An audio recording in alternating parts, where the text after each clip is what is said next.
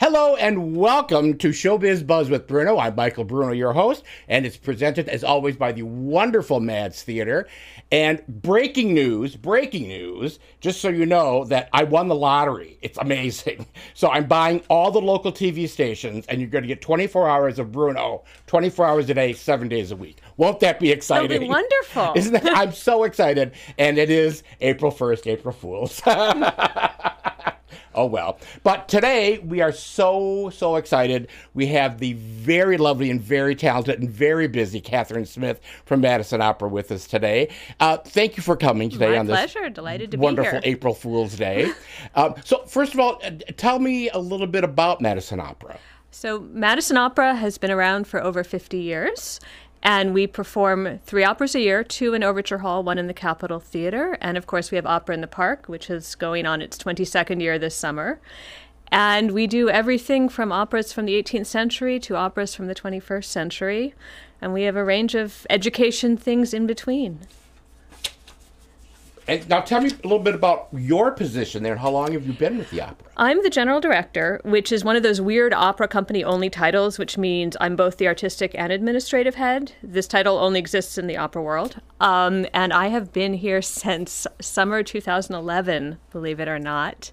My second week on the job was Opera in the Park. So I started with Opera in the Park. And what do? I pick the operas, I pick who's in them, I figure out how we pay for them. I deal with pretty much, I like to say it's all my fault. And that's a good thing. You have control over everything. Well, evidently the weather is my fault, too. Oh, so if it rains at Opera in the Park, that's also my fault. And I don't think I have quite that much control. Actually, it's always Charlie Chartino's fault. That's the one you always have to blame when the weather goes bad.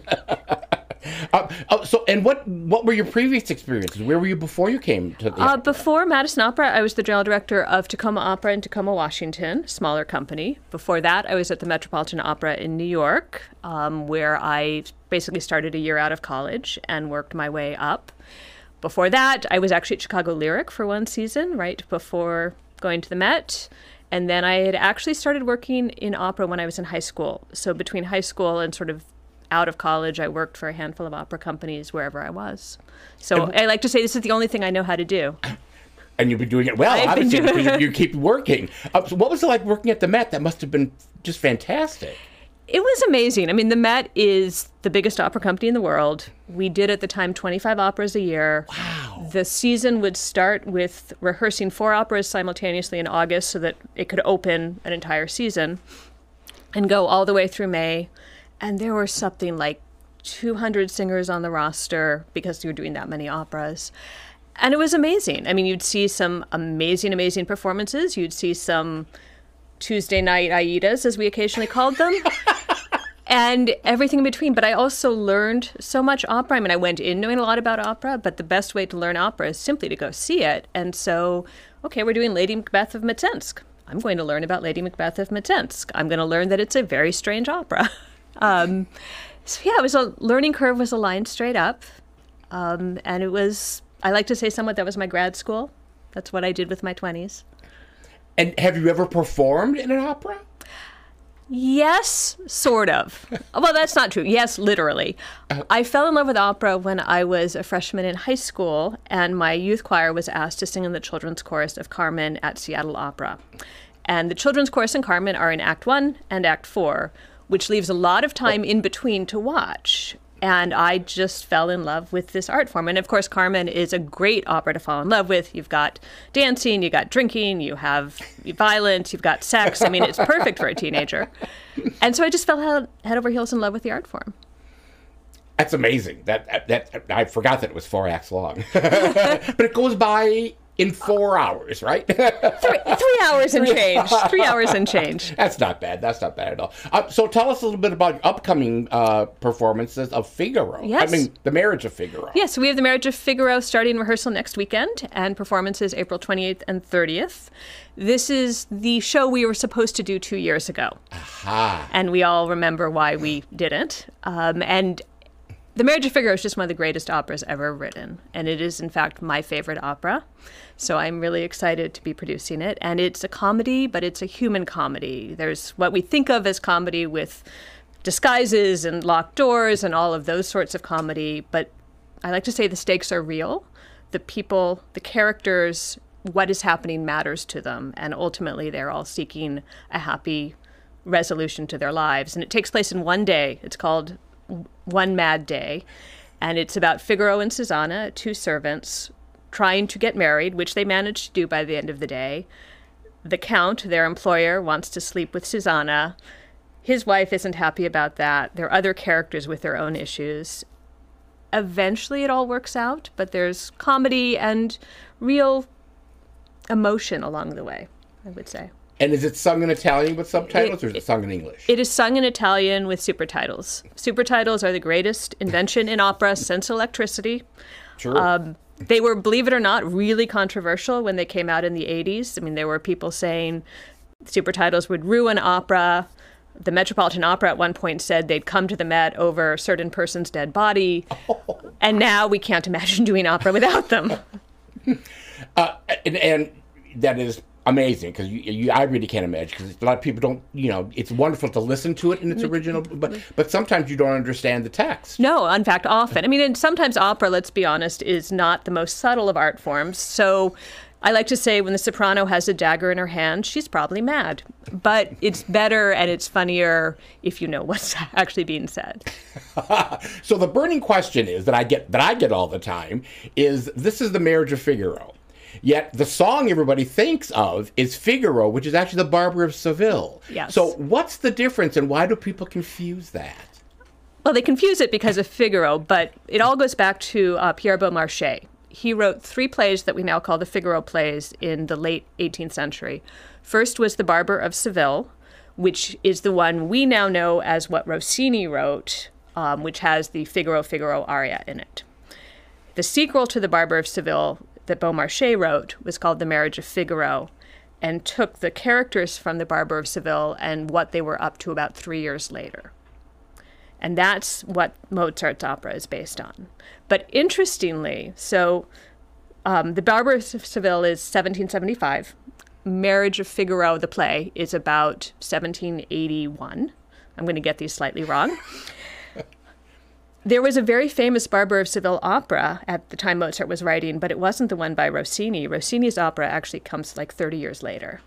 There was a much more famous Barber of Seville opera by a composer named Giovanni Paisiello, and that was very famous at the time Mozart was writing The Marriage of Figaro, and it was based on the same play. Is that ever performed? Probably in Italy. I think any American company that performed it would find that people showed up expecting the Figaro aria. As we all do. As we all do. It is evidently supposed to be a really good opera. And in fact, jumping to Rossini's time, when Rossini wrote his Barber of Seville, it wasn't very popular because everyone was angry that he'd written something, but Paisiello had already written better in their minds. Wow, that's fascinating. Have you ever listened to that? To the Paisiello? No, I have not. Is there like a recording? Oh, I'm sure there somewhere? is. I'm sure there is. It's got to be on YouTube somewhere. Everything's on YouTube. Everything's on YouTube. Yeah. We're on YouTube. I completely lost my train of thought. It was going to be something on the long line. Oh, and of course, we all became opera lovers because of Bugs Bunny. Oh, absolutely. Yeah, and not What's Upper Dock is the Wagner, and The Rabbit of Seville, which is set to the Barber of Seville overture, is just so brilliant.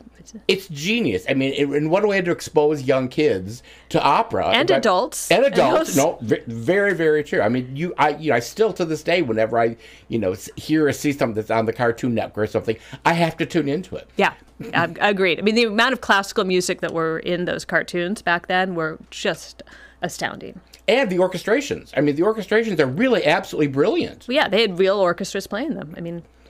So let's talk a little bit about who's in your cast of the show. Sure. So Figaro stars, everyone in the cast has been with us before. The Susanna is Jasmine Habersham, who actually made her debut in what we called our digital Opera in the Park summer 2020. I like to say, we worked together before she ever was here in person. And then she was Eurydice and Orpheus in the Underworld last spring. And this will be her first Susanna, and she says it's her dream role, so it'll be exciting. The Countess is Elizabeth Caballero, who has been with us many times. She was most recently Florencia in Florencia and Amazonas. She was also Donna Anna in Don Giovanni. The Figaro is Matt Bowler, who has also been with us many times. He was Leporello in that Don Giovanni. Wonderful singer. The Count is Michael Adams, who debuted at Opera in the Park last summer. The Carabino is local. She's Kirsten Lippert, who was one of our studio artists pre-pandemic, and she has a new little baby. So yeah, it'll be wonderful to have her. And then, thinking through the cast, the Marcellina is Margaret Gavriziak, who also debuted at Opera in the Park last summer, and who has sung this role many times and very well. I'm really excited to have her in it. Now we're getting into the smaller roles. The Don Basilio is Tyrese Bird, who was one of our studio artists last year. He was Mercury in Orpheus in the Underworld, the one on the skates. Mm-hmm. This one will be easier. There's no skates involved. Two of our studio artists, Alana Spencer and Pedro Valdez, sing Barbarina and Don Curzio. Oh, and Benjamin Sieverdeen is singing Dr. Bartolo. He was last year with Traviata. So it's a bunch of people who've sung with us before, which is both unusual and really kind of nice. And many of them, I should add, we were supposed to do this show 2 years ago. This was the spring 2021 opera that, of course, we were unable to do. And pretty much the entire cast is back to do it 2 years later. Wow, that's amazing. Yeah, which is wonderful. And it says something, I think, about the opera. Everyone wants to do this opera. Everyone loves this opera. Undoubtedly. And you also have a guest conductor for this one, And we have correct? a guest conductor. We have Stephanie Rhodes Russell conducting. She debuted at Opera in the Park 2021, which was our first live performance back after the pandemic. Wonderful conductor. So excited to have her. And the director is Dan Ragazzi, who directed The Magic Flute here. So it's a wonderful group of people. I'm really excited. And do you know about approximately how many times has Madison Opera performed this particular opera? This will be our 5th production. We seem to perform it about every 10 years. Last performed in 2010. And was anybody in the 2010 production that come back that you know of offhand, maybe? I would have to compare chorus lists. I'm going to guess that there are probably a few people in the chorus. None of the principals, but I would guess some of the chorus. But I would have to look. And other than the fact that you've been, had downtime for the black hole of the 20s, the beginning of the 20s, have there been any particular challenges coming back with this show? We didn't really have downtime. We actually did a full digital year. True. No, that's true, you did. But have there already been challenges? Not that aren't. I mean, we haven't started rehearsal yet. So we always say we never know what the problems will be till we're in it. We all love this opera so much that doing things like the cut list and putting it together has been just a fun part of, okay, how do we do this show? There have been no challenges yet beyond the usual work that goes into putting in a show. The sing-through is next Saturday, a week from now, so we'll see. I always say I never know what the crisis will be until we're in it. Truly. So let's talk about some of the people who are behind the scenes that never really get the recognition. Who are some of the people that you use, like for wardrobe or hair and makeup, or your tech people or your set designers? Sure. So we have a wonderful production team. Our production stage manager is Jill Krinicki, who has been with the company pretty much since she was in college. She went to UW-Madison and is stage managed around the country, but has been here for quite a while. Our costumer is Karen Brown-Larimore, who has also been with the company quite a while and designs for many places. I should say that for our Overture Hall productions, we rent them. We don't build the sets and costumes. We usually rent them. So this production is coming from Detroit Opera. Our wig and makeup person is Jan Ross, who has been with Madison Opera since she was in high school, which was the very first year of Madison Opera in like 1962. She's going to love that you mentioned that date. She talks about it. That's true. That's true. She does. Our technical director, Billy Larimore, wonderful man who's been around for a long time. We have a new props master this year, and her name is Cassie Carney. She is an Edgewood graduate. So yes, and our lighting designer designed Orpheus, Derek Van Heel. He's coming in from out of town. And you only performed this twice, right? Only twice for the general public. We do have a student matinee on this one, which is our final dress will be at 11 a.m. which the cast loves. Oh, I'm sure they do. They love the reaction of the students, I should say. They just don't love having to get in wigs and makeup at 9 a.m. So, yeah, I'll be done in front of 3 audiences. But yes, opera is a ton of work for a very short run. But a run in front of a lot of people. Of course, Overture Hall holds a lot of people. And you know, you have a tendency to sell your shows out, which is really kind of wonderful. I love that you say that. I wish I could say yes, you're absolutely right. We have the same post-pandemic challenges as everyone. Let's just say that. Well, if you've never gone to an opera and you don't know anything about the opera, go to see Madison Opera, because it is the quality and the performance and everything is so high caliber and this is a great opera. This is a great opera to start with. It's Mozart. The music is everything. It is a comedy. Yes. If you've not seen an opera, start with this one. It is a great first opera. And I would not say that about like Salome, which we did in the fall. Well, not every show can have a silver platter with a head on it, you know?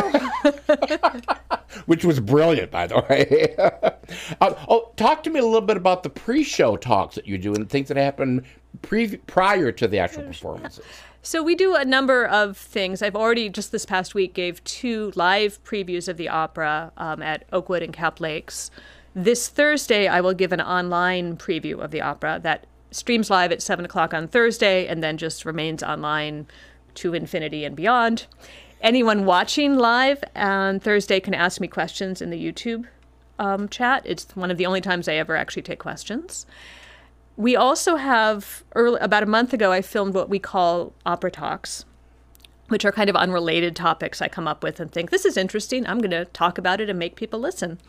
And in this case, I did one on passing notes, which was about letters in opera and letters that are sent in an opera that cause chaos, that cause death, that are just funny because there is in Figaro a duet about a letter and there's some past letters. So it's just sort of a riff on that.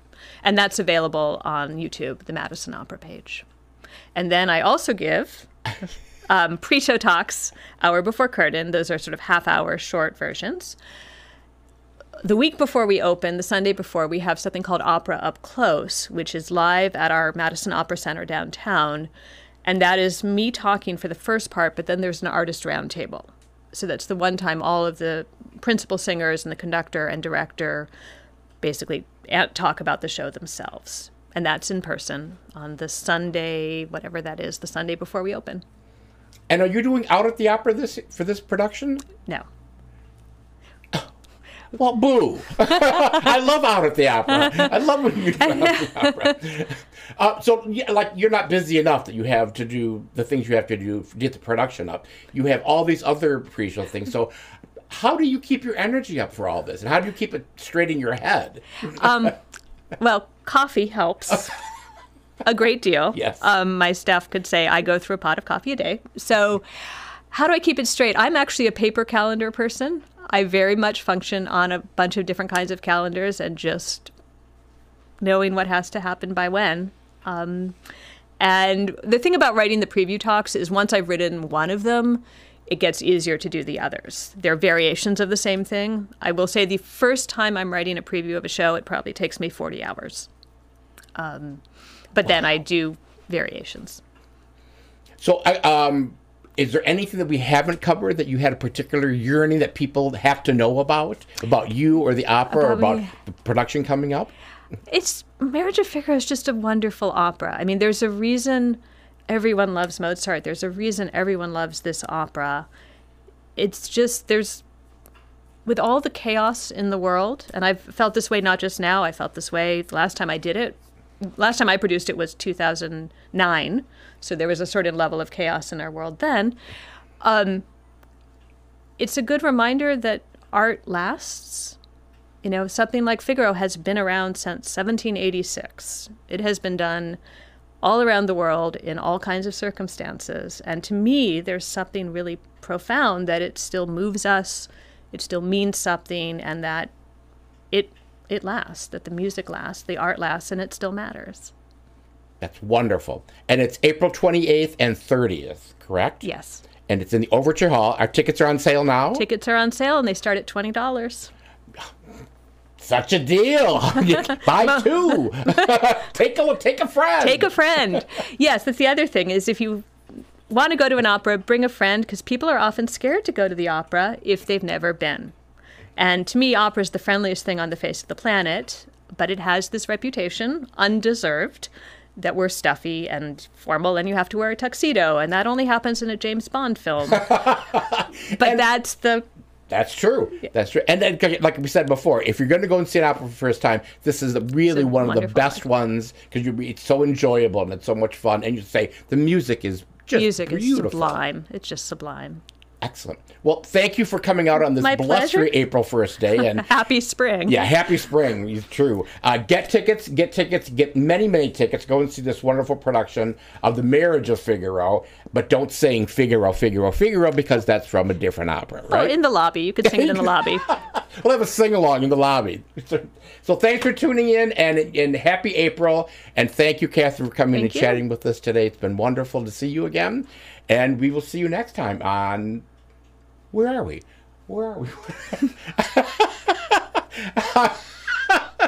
On Show Biz Buzz with Bruno. Thank you.